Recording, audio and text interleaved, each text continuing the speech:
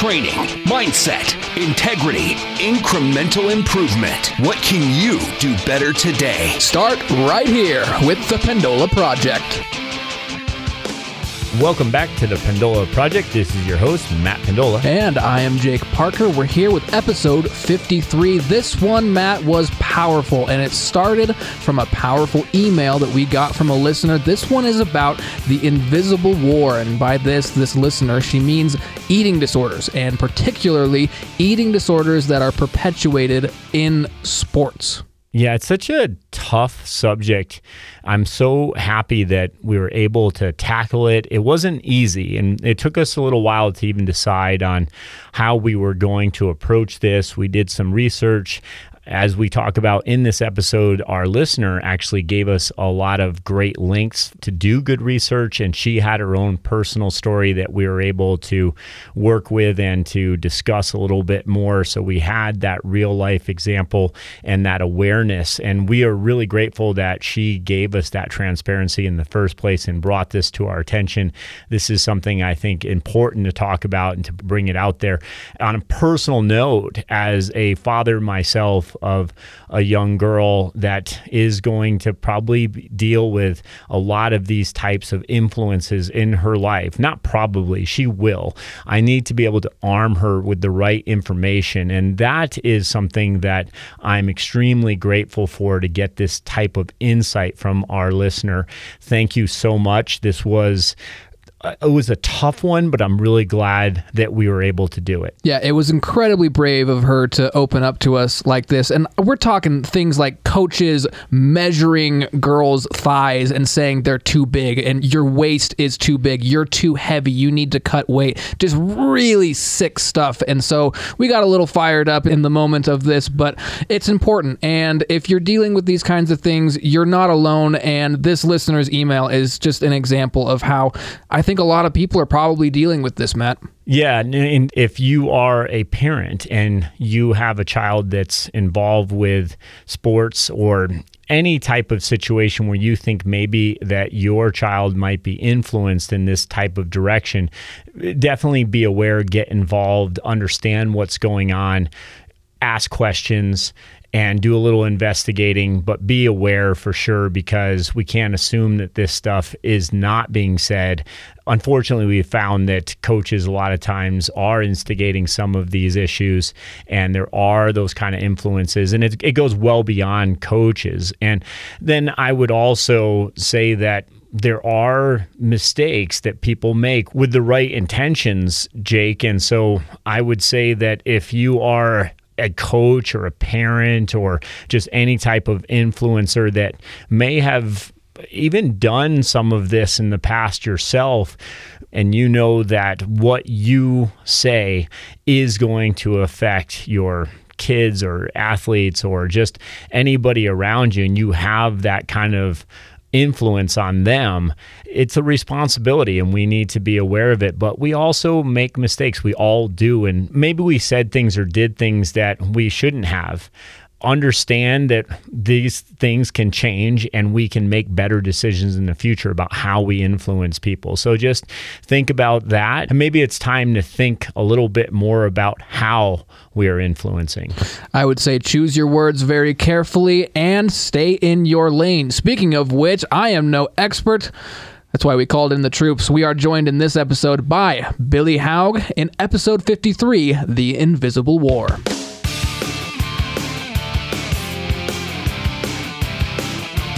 All right, fellas, we are back. This is the Pendola Project, episode 53. We're talking today about an email that we got that hit us particularly close to home. This was a very emotional, very vulnerable email we got from one of you listening to this podcast.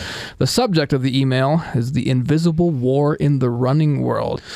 And here to help us break it down, we have Billy Haug. Billy, thanks for coming in. Hey, glad to be back. Billy, the episode we did with you early on in this podcast was one of my favorite ones. You are an absolute genius to me when it comes to nutrition, and you also are highly involved with the Pendola Project. What have you been up to at the gym? Yeah, so I think the last time we spoke, I was about to finish up my degree work in New York, and come October, I graduated, so I'm a master in human nutrition now, and back working with Matt for the time being. Hopefully, if all goes well, I'll be starting med school this fall of 2020. Way to go. Yeah, thanks. Appreciate it. But yeah, you're right. I've been around Matt for a long time and with his distance project, so with my recently completed degree work and my experience with him, I think it's worth coming back on for the subject we have today. Absolutely. My first question for you is, you said you got a master's in human nutrition. Is there a master's in like animal nutrition? It's a good point. Likely, animals need nutritional care as well, You're right. Especially when it comes to the animals we maybe look at in the research realm, or even, horse riding is a big deal here in Nevada, and horses and cattle require different nutritional needs than humans, certainly. And that's why it's troublesome when people compare animals to humans. But hey, that's for a different podcast. So. A troubling amount of studies are done on mice, and people pick those up and think, oh, this is good for me too. Yeah, I mean, they certainly hold their merit as far as mechanisms go in certain realms. But again, we're going to start to diverge if we get on that route. So, Let's say this is a good point, though, Billy, because we talk about this jokingly a lot, the two of us, and we inform our athletes about this in the gym. But are you a cat or a rat? No. Well, a lot of the studies that you are preaching like it's going to turn everything into gold for you is based off of rodents, right? Yeah. Or the fact that, oxes are so strong, so you should eat like an ox. Well, do you have 4 stomachs? Last time I checked, probably not. Do I? I don't know. I love it. So, Billy, with a lot of the different types of scenarios we talk about, and we were just talking before the podcast started today, Billy, you start off with a lot of interesting data for us in this podcast, but we want to know, first of all, what are your credentials? Why are you the person that I actually refer to a lot or go to a lot when I want to know more about a certain specific subject when it comes to nutrition, for example? Right. And I'm glad you brought that up because, as I said, I'm hopefully going to start medical school. So right now I'm not a doctor, and this shouldn't be conceived as medical advice. I'm also not a registered dietitian. That's a separate internship program. They're 2 separate routes, similar, but my master's degree was more research focused and delving into basically evidence-based nutrition and science, which is why I come from a standpoint of confidence in the ability to talk about these issues. But at the same time, I'm not an RD in the sense that I've worked with a collective group of patients or have the ability, if I wanted to now, to go to a hospital and actually work in that setting as a RD. So I'm glad you brought that up, Matt, because it's an important detail to remember. So let's skip forward into the future a little bit, though, Billy, right? Mm-hmm. What will you envision yourself doing with all of this knowledge, information, with your degree? What will you be doing to serve others? Well, especially in Western medicine, we see that some of these chronic health conditions are the most plaguing things like type 2 diabetes, metabolic syndrome, and obesity. And these are all very complex conditions, obviously, but nutrition, exercise, these lifestyle habits have a tremendous impact and involvement in their pathology and treatment. So even just my master's program, which was only a year long, was very intensive, but still only 12 months, has put me at least at a route where I can be in an environment where I'm constantly learning about these things and gave me the foundation to conduct my own research and be able to incorporate some of these nutritional interventions into the broader medical scheme.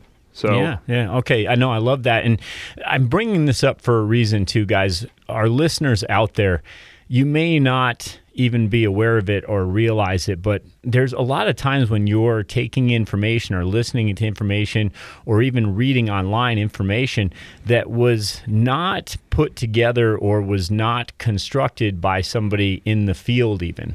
So this is just something we want to keep in mind because there's a lot of influencers out there. And I just wonder sometimes, I know of people that are not RDs, but yet they are writing up nutrition plans. They are recommended a certain amount of calories a day for people. It seems like this is a trend almost that's happening more and more and more.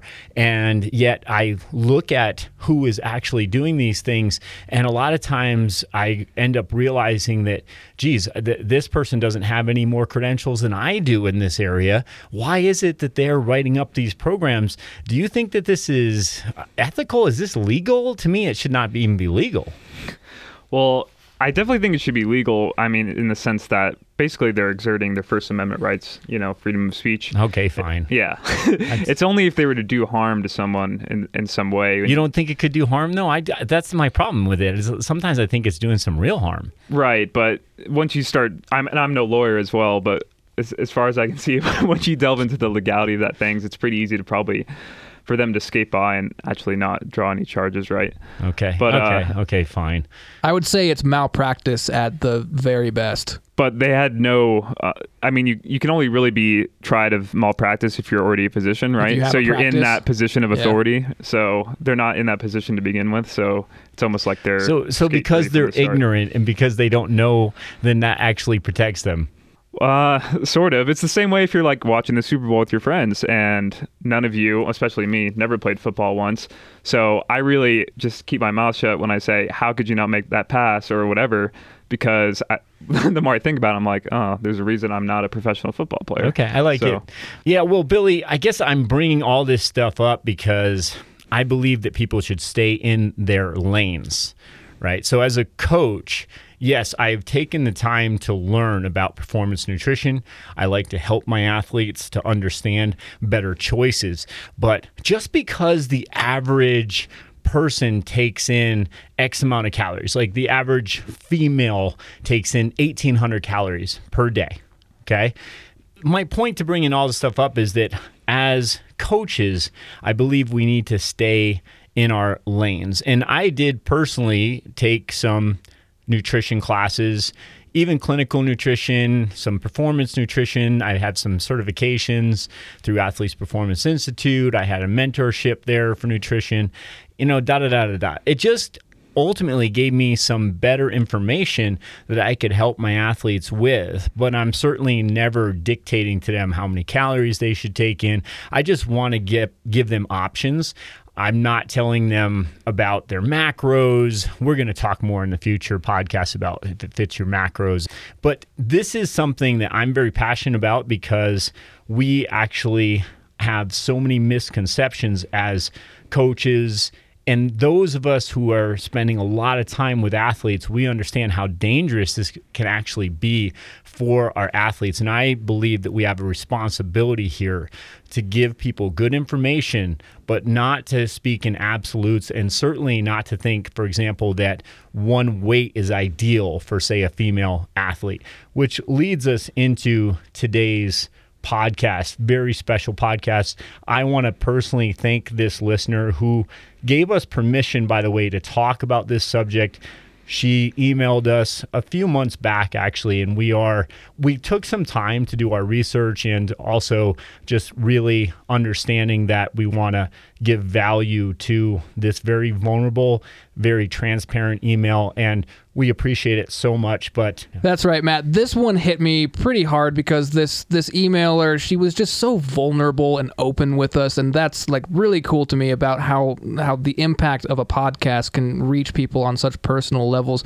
The short version of her story is that she was a runner, she was a distance runner, and she had a coach that was making her question her body type, and so that led to things like caloric restrictions. Oh, you are eating too much, or you're too heavy, and that ultimately led her to an eating disorder. And the subject of her email is the invisible war in the running world, and I'm glad that we're talking about this now because I imagine this is not an isolated incident. There are probably lots of coaches out there who are stepping outside of their lanes and prescribing diets. Yeah, so I can tell you right there, Jake, for example, I was at a coach's seminar some years back, and they had asked this one coach to speak about his cross-country team. And he was very, very adamant that his runners needed to be weighed and scaled before and after their training, because he was convinced that his females, in this case, had to be within a certain weight range to perform optimally. So that obviously that did not go well with everybody. And then actually there was another really well-known coach there that just ripped into this guy. I mean, was really, really aggressive about what it is that we need to project to our athletes, and I couldn't agree more. I think in those cases, it's a clear case that a coach has gone out of his scope, but the problem with this is that his runners, well, this is more than just with a certain, like, it's not just with female athletes. This is happening more and more with male athletes. I have to say that part too. I think it's important that we realize this is across the board becoming a bigger problem. But this particular coach was actually coaching high school runners. So this email really hit home with me. I used to be a high school cross country coach and track and field coach, and starting to see this problem grow more and more because we misunderstand what it is that we can do to be better versions of ourselves. And we're getting that misinformation sometimes from the people we trust the most. And we have to understand that especially when we are coaches out there, and we have to understand that as parents too. There's constantly going over things with my daughter to give her a healthy outlook on, health and fitness and just the way she sees herself. And even at 8 years old, it's amazing to me some of the things that come up already that she has questions about that really deal with some body image issues. And man, it's just stunning to me how much we misunderstand this. And even when we don't mean to, we give out information that can be hurtful. And this subject is not just with distance runners either. In fact, the person who emailed us this was also a volleyball player, and she also shared some stats and some history there with her volleyball coach. What happened there? Well, yeah, and before I get right into that, just going back to what you said about that coach collecting the weight every time, and really we have to question, why are we even doing that? I mean, as far as I'm concerned, the only time you really have to worry about a specific weight on the scale is when you're cutting or bulking for a sport where that matters, right? So if you're planning to fight at a certain weight, that might necessitate a weight cut. And even then, it's probably going to be something more of like losing water weight or something like that. Or maybe you're trying to move up a weight class in your weightlifting meet or powerlifting meet. Well, and can I say something there too? Because I've worked with professional fighters. This even has changed over the last decade or so. They used to cut all this weight and they thought, okay, I'm going to be that much stronger if I fight in a weight class that's, say, 10 pounds lighter than I am now. But what they would find is they had no energy. So they're actually staying closer to their natural weight, and then they're within, say, 5% of that at any one time. So they're doing things a little bit differently there oftentimes, or at least a lot of athletes are moving in that direction. But unfortunately, the misconception is, I remember talking about this with Logan Miller, who was a pole vaulter that I had coached, and she went through the Olympic trials. Same thing was going on with her teammates, where one of the girls on her team, for example, thought that she could go higher if she weighed less. And unfortunately, at first it worked until it didn't, right? And eventually what happened is she had lost a lot of strength, and she just did not have the ability for the velocity anymore in order to get her mass-specific force going in the right direction. She needed to have more strength, and she had lost too much of that. And in addition to that, she was in poor health at this point and had an issue with her eating. So there was a lot of things there that we had discussed. Thankfully, Logan had always kept a healthy mindset about those things, and she was perfectly okay in her mind with weighing a little bit more, but being able to perform at her best all year and not worrying about the scale the way that other athletes were. But unfortunately, this is also with sports like cross country or track, where people think that if they weigh less, that means faster. And it doesn't necessarily mean that. And there are some times when you can lean up a little bit more, let's say, and understanding that you've been able to keep the right relative strength for mass-specific force, right? So in other words, you are able to use the strength that you have at an optimal body weight and you can perform at your best.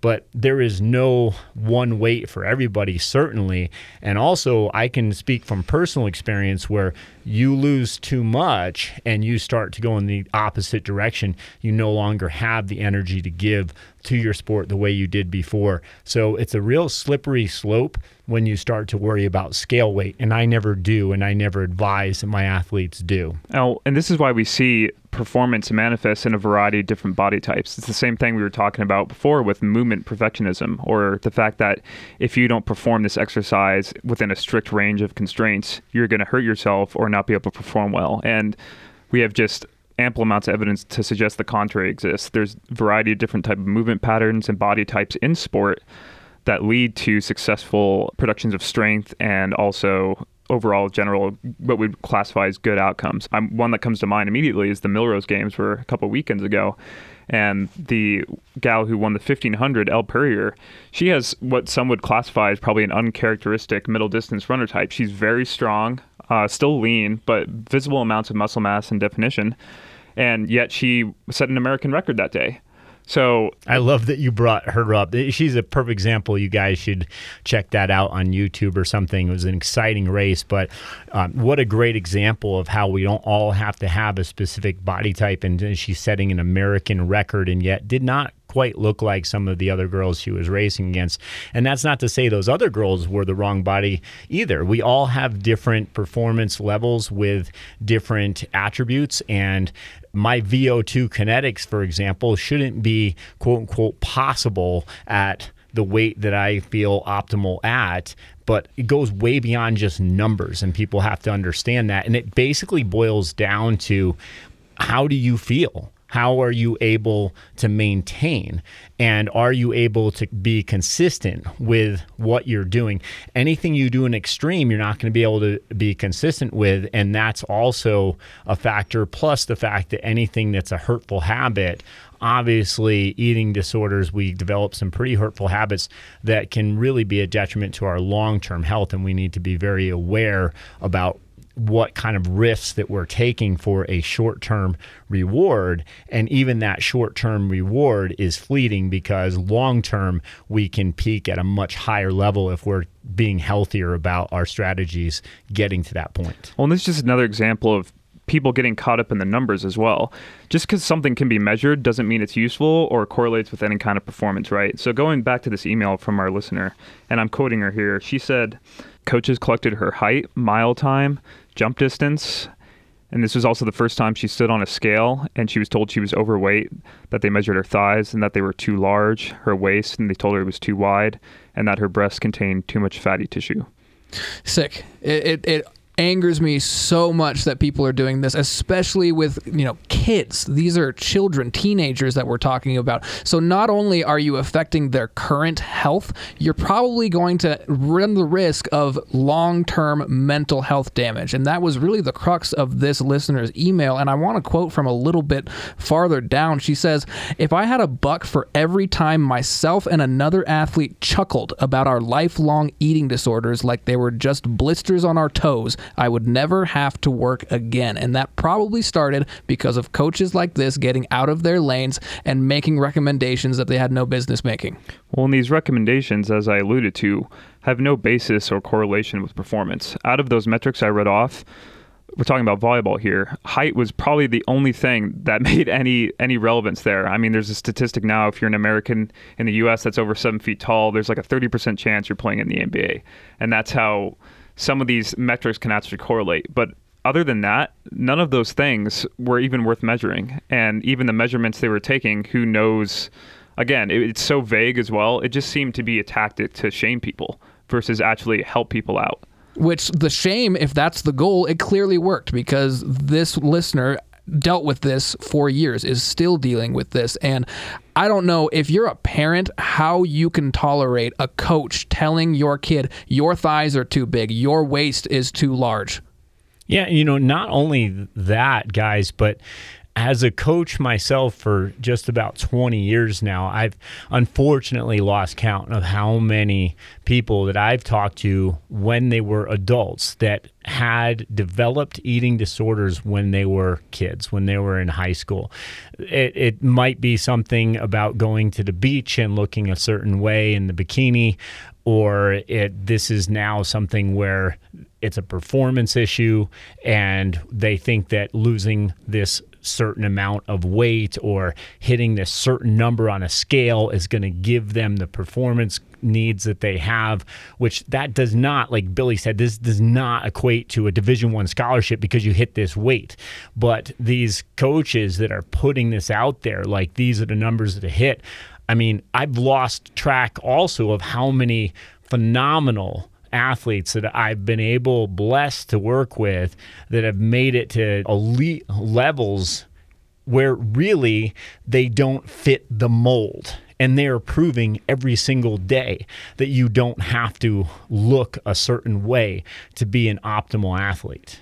Right, and it's more cause and effect, right? So the reason you see people at the top level take sports like Olympic weightlifting or gymnastics have very similar body types because, especially with Olympic weightlifting, there's a certain leverage you apply to the bar and how your levers are associated anatomically that puts you at a more advantageous position, the same way people will like pin genetics on people who in bodybuilding shows. So it's more like the sport picks the person, right? Not like if you can obtain this body shape or whatever that you're going to be automatically good at this sport. And again, it's just another example of where our language matters here and setting our expectations matter. In the pain and rehab seminar we went to, if I put the expectation, the goal is to have zero pain, that's unrealistic, right? Pain is a part of the human experience, and it's something that we can try to mitigate or understand, but eliminating it isn't the goal. The same way saying, hey, if you hit this weight, the expectation is you're going to perform to your absolute best, and that's just setting someone up for failure. Absolutely. This is actually something we talked about in our previous podcast, Jake. What podcast was that, Jake? Yeah, that was just our last one, episode 52. Yeah, so we have certain attributes. We have quote-unquote body types that might be more predisposed for certain sports. And that's what Billy ultimately you're saying, and I agree with that. You know, there's stereotypes for a reason, and we have to understand that most likely the sport that we're attracted to is because we're probably built a little bit more for that sport. But even if we aren't built as well for that sport, who knows, maybe we are an outlier that can still be able to perform at any level that you are happy in and that you are achieving your goals is a good level. But we will ultimately find our way in these sports. We don't need to be told what we need to weigh in order to be able to focus on better versions of ourselves, right? And again, most of these things are unmodifiable, right? Like the only way I'm going to change my bone length is if I get part of it sawed off, right? Or I'm not going to be able to change my muscle belly length and stuff like that. Does that mean I can't Olympic weightlift? Not at all. I can go into the gym, and if it's something I like enjoy in a way like training, I'm more than welcome to do that. The same way that someone maybe that's not optimal for running in terms of VO2 kinetics or even certain genetic predispositions, they can still go out and train to run a half marathon or a 5K if that's their goal. Well, none of these things disqualify you. Yeah, no. I love it because I was just thinking back in my track and field days, and I don't know if you did this, guys, but my coach had us all do all the events they offered the first week of the season. And I threw that shot put, it probably went about, I was lucky I didn't break my foot, right? It just basically barely went in front of me. And then another guy did it and just about set a school record. He ended up his name was Kirk, he ended up being second in the country that year. He was just a natural at it, right? But actually what it was is it was a great way for us to kind of see what it is that we did have attributes for. But it didn't take me much time to go, yeah, I'm going to go do the 5,000. So that was something that I quickly learned that I was kind of built for, but I also had a passion for it for a reason. I do believe that sometimes culture can be really, really good in the sense that we're wanting to be a part of something that feeds into our passion. Sometimes, though, I think that because we may say be interested in a specific culture, like all the cool kids in high school are playing volleyball and you want to play volleyball. Like, I know that that's actually a big thing around here, that volleyball is a big culture here, and you are kind of in like Flynn when you're playing volleyball, or you get onto the varsity volleyball team or basketball team, football team, these kind of things.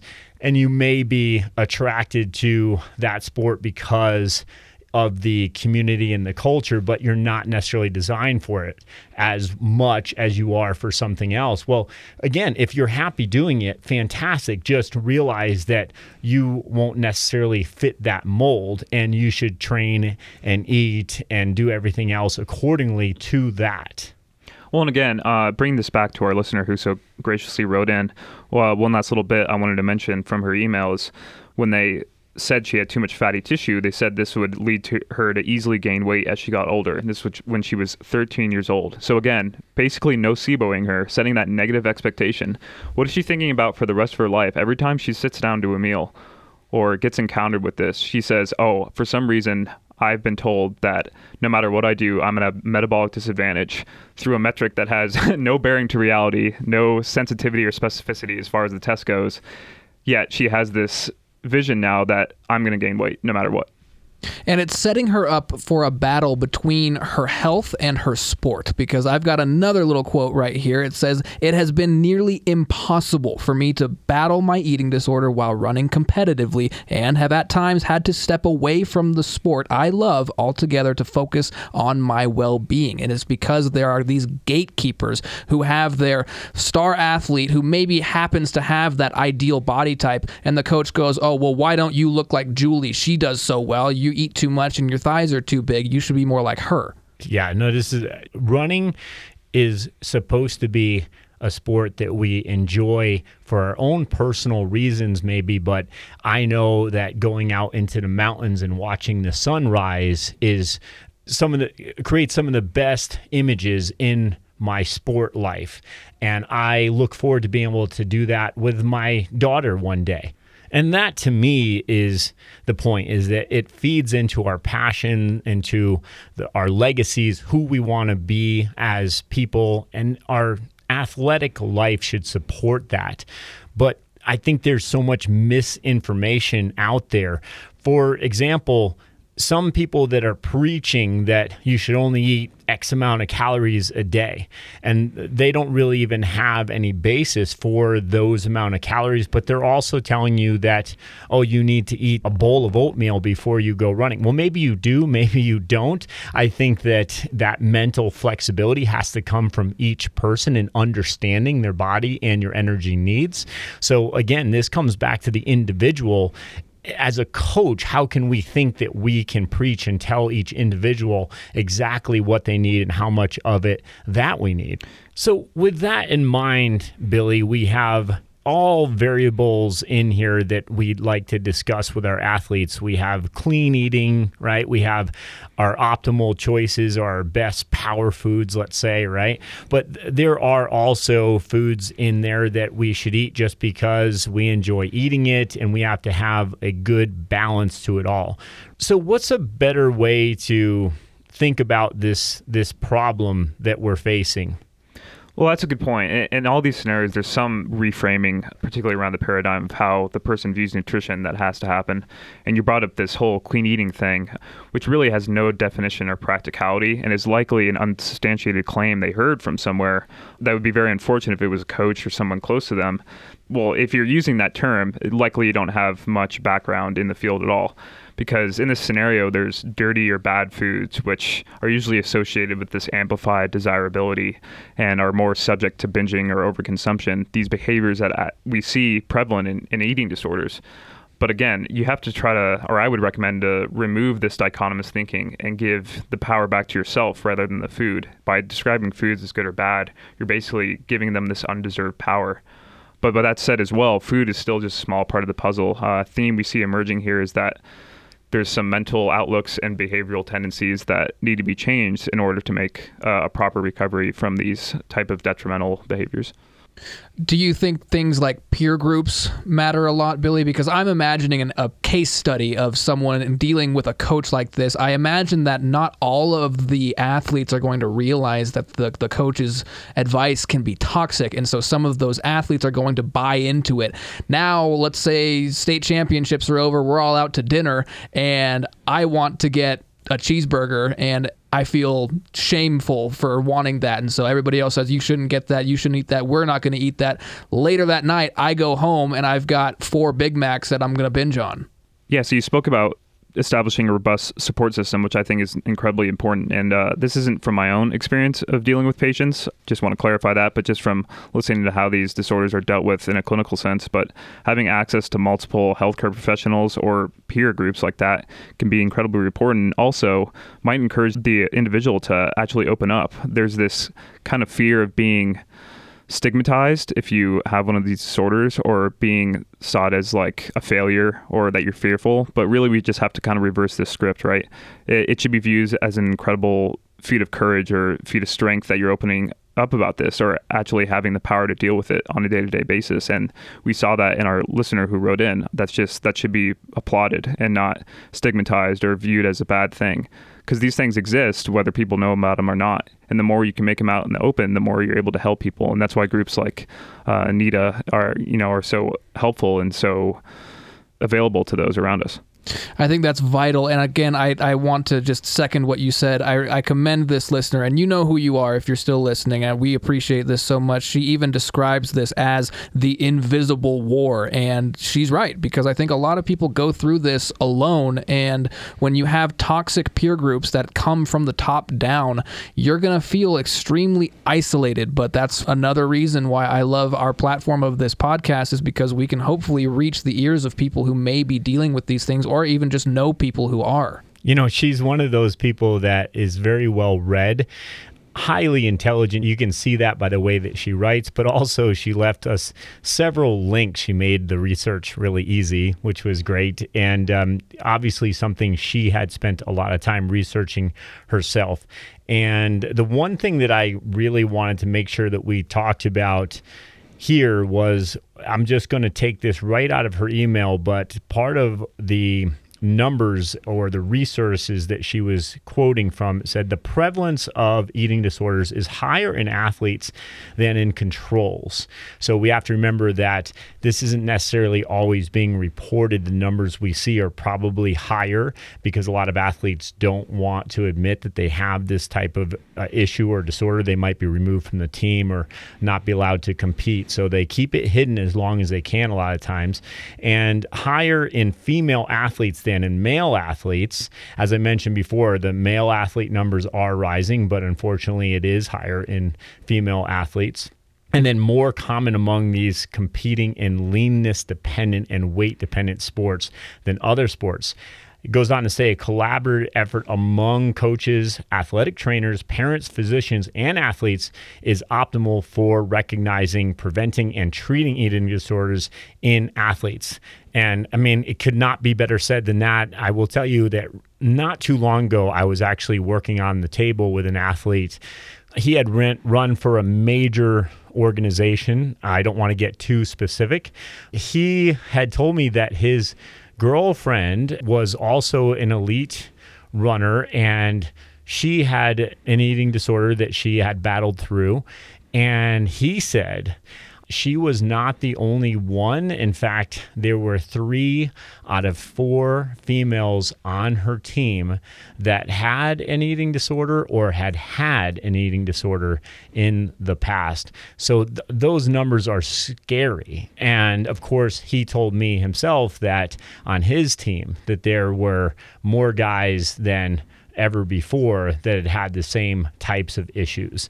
So this is a real thing that we need to talk about. We need to expose it. And I know that this is what this listener wanted, is let's get this talked about. Let's expose this. Let's realize that it's out there. It's important that we realize, especially as if we're influencing other people in any way, that we need to be cognizant of what we're saying and why we're saying it and how we're influencing these young athletes or for any of these people, especially as a coach myself. I'm thinking about any client of any age, how what I say can really influence them in one direction or another. And that's a power and a responsibility we need to be very aware of. And one thing I'll add to that too is as a coach, a trainer, healthcare professional, et cetera, who doesn't have background knowledge, and I'm a master's in nutrition, but I had maybe a lecture or two on this subject, which makes me no expert in this field in particular. And that's why it necessitates some kind of specialist who has years of training of both classwork and work in the field. So if you're someone in this position that may have to deal with clients or athletes with these issues, I recommend that you have a referral team that you can reach out to that would be glad to take the reins and help you out in this situation, because it can be overburdening for the coach, or you may be sitting there going, what do I do? I have no experience with this before, or I'm not sure how to approach this issue. That's well said, Billy. And I was a competitive distance runner myself. Again, I was naturally on the leaner side. This is not something that I ever really had to strive for. It just was kind of how I was built, and I was able to commit to some really stringent training programs, some higher level running, and I'm blessed to have been able to have the attributes to do that. But I tell you what, I ate like a horse when I felt like eating like a horse. I never decided on how many calories I was going to take in after a run. I mean, I do think so much of it is just lost in these numbers and the apps we have today and all the information we have out there. It's almost too much. Back then in the day, it was just like, man, you're hungry, eat, you feel good. Okay, good. And then, I mean, do you want to eat more? No. Okay. You feel good. Okay, great. An hour or 2 hours later, I want a banana. I'm going to have a banana. These are just, I know it sounds so simple, but I think we've lost some of that. And of course, again, I was kind of built for my sport of endurance, but I don't think that coaches trying to find some sort of secret answer out there to what type of exact body weight that your athlete should be or something like that to be optimal performance-wise, stop it already. Stop it already. That's just ignorant. The best athletes will rise to the top. The cream rises to the top. And that means that they happen to be the best attributes, maybe the best athletes for that sport. Their passion took them there, et cetera, et cetera. There's no magic pill that's going to get that athlete there. And there's nothing you're going to say or do for that athlete to swing in their favor by 50% because you have them at a specific weight or at specific calories. I heard actually a really good coach tell me a couple weeks ago, he told me that he could help to swing an athlete maybe 5% in the right direction if he was doing his job well. So that's something that's, I think, really important to kind of remember and to finish with on that aspect is that we give ourselves too much credibility as influencers when we are able to influence. This is a responsibility we need to take seriously and understand that the best thing we can do is just support our athletes, listen, understand, and verify when we have the right information, but never give out absolutes. One last thing, just you sparked my memory with that 5% improvement thing. One more recommendation I would make, especially to certain sports, is remove any incentive there is to dramatically cut weight. So thinking back to my rowing days, we had erg tests, right? So these were like 2K or 6K erg tests, and they were weight adjusted. So the average weight of the entire crew was posted in an Excel sheet, and your time would get seconds added to the time or seconds decreased for that time depending on how far above or below that weight was.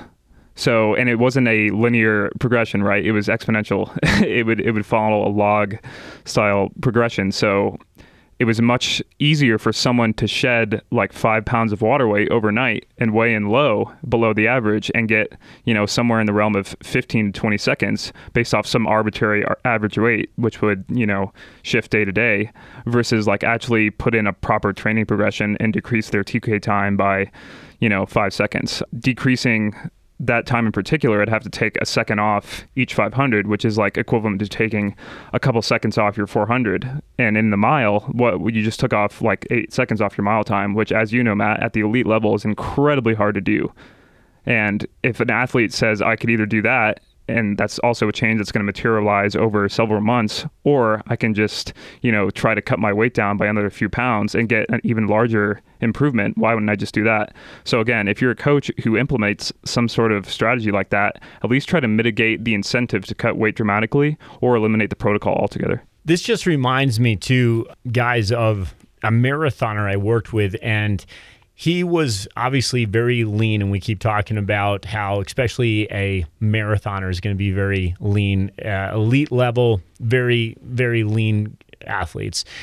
He gained 6 pounds over a 2-year period. And you can, when you look at him and his body, you could tell that it was muscle, but it took about 3 pounds per year, which is about right.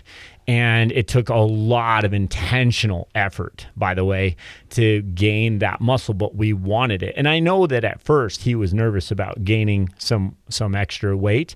And when he weighed 6 pounds additional muscle on his body, he ran the Olympic qualifying time for the marathon. So that's just an example of what you can do with the right body mass, with the right strength. And don't be afraid of good, honest strength, putting on that kind of weight. There's nothing wrong with a little extra weight when it's serving you. So I just want to finish this, guys, with just thanking the listener for being brave enough to write this email to us, being vulnerable, and really giving us some perspective. I know as a coach, you have helped me. There are lessons that I have learned because of what you shared with me, and I know that you helped me to get just a little bit better as a coach, understanding more and just making me more aware. I feel like I knew these things and I know these things, but it just makes me that much more aware that, geez, this is something that I have a responsibility for, and I need to even think about these things more often, realizing that I probably, just looking at the statistics, I probably currently have some athletes that might be dealing with this that I'm not even aware of because I'm not asking the right questions. Yeah, from this listener's email, I'm inspired, and I commend you for your bravery so much, and you are not alone. If you are in an environment where this may become a problem, I encourage you to find a more supportive peer group. And if you're a little bit older and you are just dealing with these issues now later in your life, there are lots of groups out there for you. There's lots of groups on Facebook. People can help you. You are absolutely not alone, and I hope that we have done our job and done this topic justice by bringing it more to light. And that was all because we got a really vulnerable and honest email from a great listener. I encourage you listening to do the same. pendolaproject@gmail.com, and you can always get in touch on Facebook and Instagram as well. And I'd also like to say, Billy Haug, for dropping some knowledge with us. I appreciate you so much coming in, Billy. Jake, Matt, it was a pleasure to come back on. I guess I'll sign off with this. If you or a loved one wants more information or just wants to talk to someone, the naturaleatingdisorders.org is a great resource to visit. They also have a helpline, and you can reach them at 800-931-2237. Thanks for listening.